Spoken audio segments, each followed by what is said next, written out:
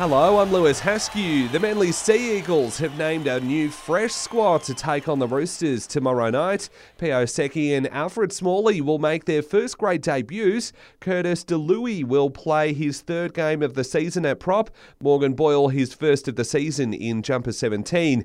They're among the changes brought on by 7 players standing down, refusing to wear the club's new Pride jersey. Jake Trbojevic, Lachlan Croker and Andrew Davey also return from COVID protocols. Skipper Daly Cherry Evans, full of belief the new look squad has what it takes to cause an upset over the Roosters tomorrow night. I've never gone out there without the belief that me and my side can get a victory, and it'll be no different on Thursday.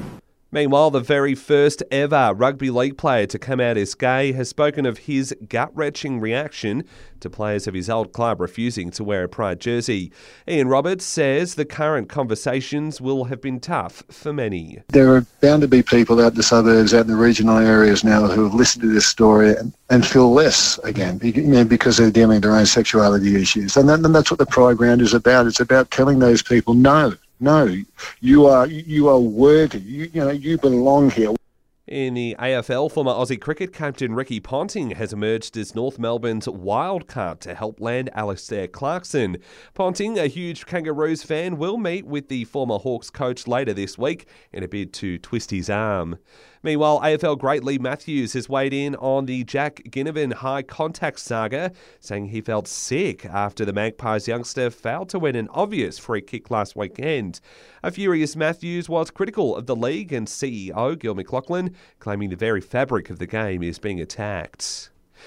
In football, Cristiano Ronaldo has returned to Manchester amid constant rumblings about his future with United. The superstar is apparently open to offers from rival clubs, but the Red Devils are hoping a new manager and strong pre-season results may be enough to secure him. Aussie basketballer Liz Cambage is set to walk out on her WNBA team, placing her immediate future in some doubt. There's reports swirling in the US that Cambage and the LA Sparks could part company as soon as today. And in a burst to women's cricket, there will be major international events around the world for at least the next 6 years.